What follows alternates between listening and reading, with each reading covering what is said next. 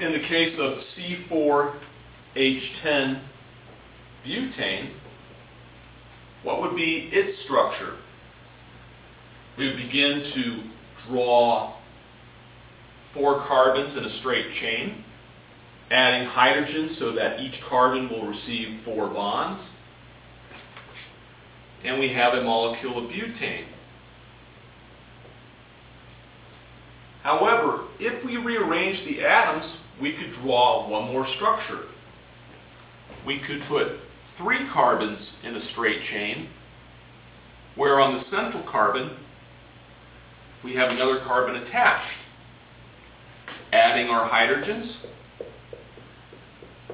for a total of 10 hydrogens in each molecule, we end up with a slightly different structure.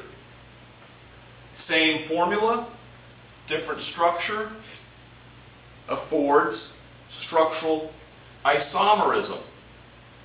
The first molecule is butane.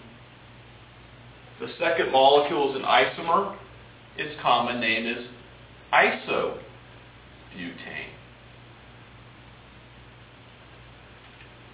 Structural isomerism. This is an important idea for you to learn and to remember. Same formula, different structures.